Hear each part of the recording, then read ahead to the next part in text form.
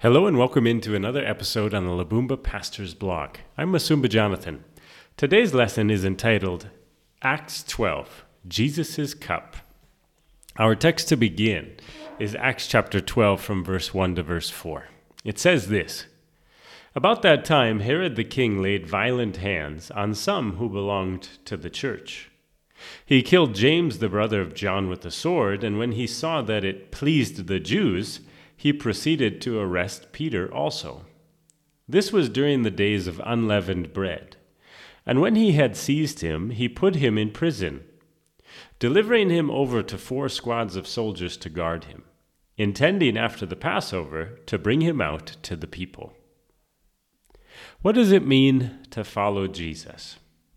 If we ask that question in our churches here in Uganda, we'd probably get some answers like, it means to do good, to live a good life, to be kind, and those types of answers. Others would also mention they think it means to have their problems eliminated and an abundant life of wealth, health, and success in whatever their hand finds to do. The New Testament gives us very clear statements about what following Jesus means. James and John once came to Jesus asking to be given positions of honor in his kingdom by being seated at his right hand and left hand. Jesus responded with an interesting statement. In Matthew chapter 20, verse 22, we read, Jesus answered, "You do not know what you are asking. Are you able to drink the cup that I am to drink?" They said to him, "We are able." Jesus tells the brothers they don't know what they're asking for. But instead of inquiring to find out what it meant to drink Jesus' cup, the brothers quickly affirm that they're able to drink the same cup as he is going to drink. Then Jesus says to them in verse 23, "You will drink my cup, but to sit at my right hand and at my left is not mine to grant, but it is for those for whom it has been prepared by my Father." James and John, like many of us, were unaware of the cost of following Jesus. They didn't know what exactly it was going to mean in their future. We can understand just what the cup of Jesus was when we read of James' fate here in Acts 12. Wicked King Herod seized him and killed him with the sword, and at the same time he arrested Peter.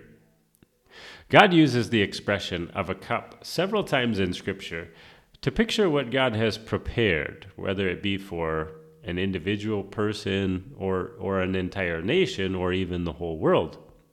He speaks of a cup storing the iniquity of the world that will eventually be poured out on all people who reject Christ.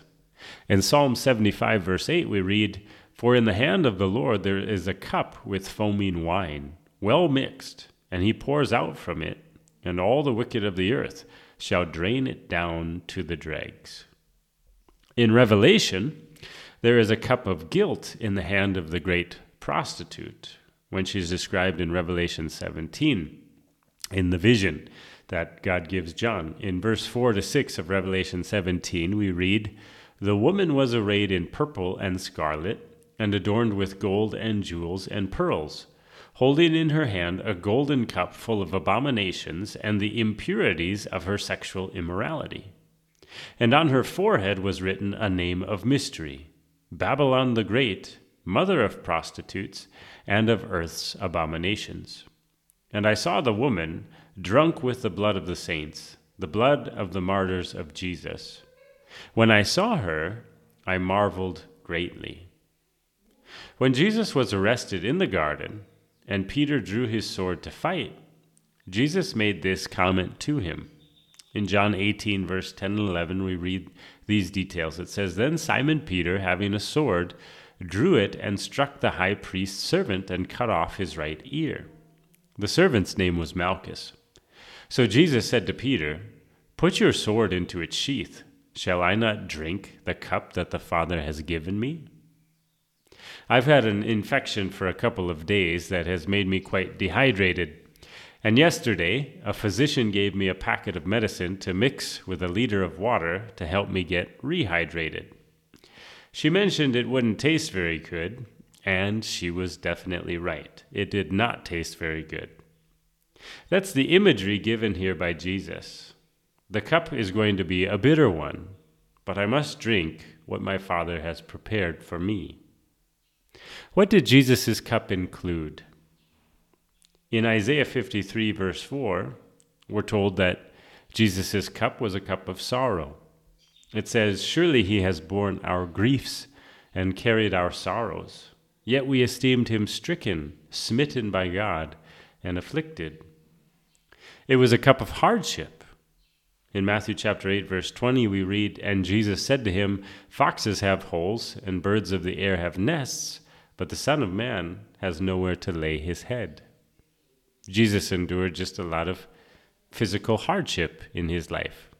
He was not born into a wealthy family, as some prosperity teachers in the West like to claim, nor did he handle big money, as some of them like to claim. He was born into a poor family.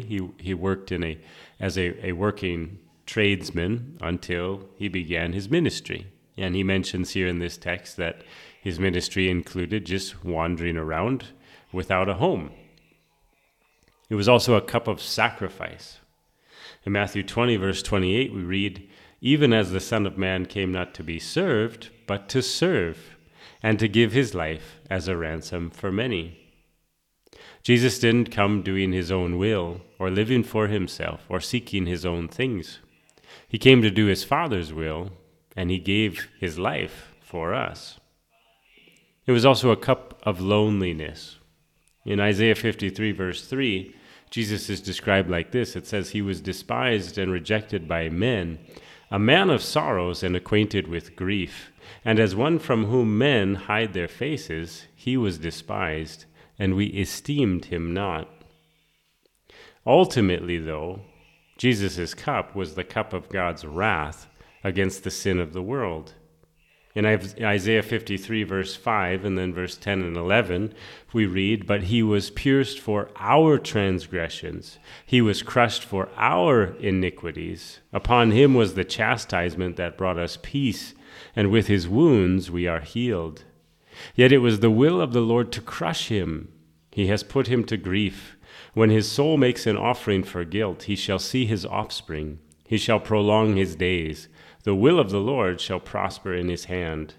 Out of the anguish of his soul he shall see and be satisfied. By his knowledge shall the righteous one, my servant, make many to be accounted righteous, and he shall bear their iniquities." The Lord laid all of our sins on Jesus. Isaiah 53, verse 6 says, "All we like sheep have gone astray.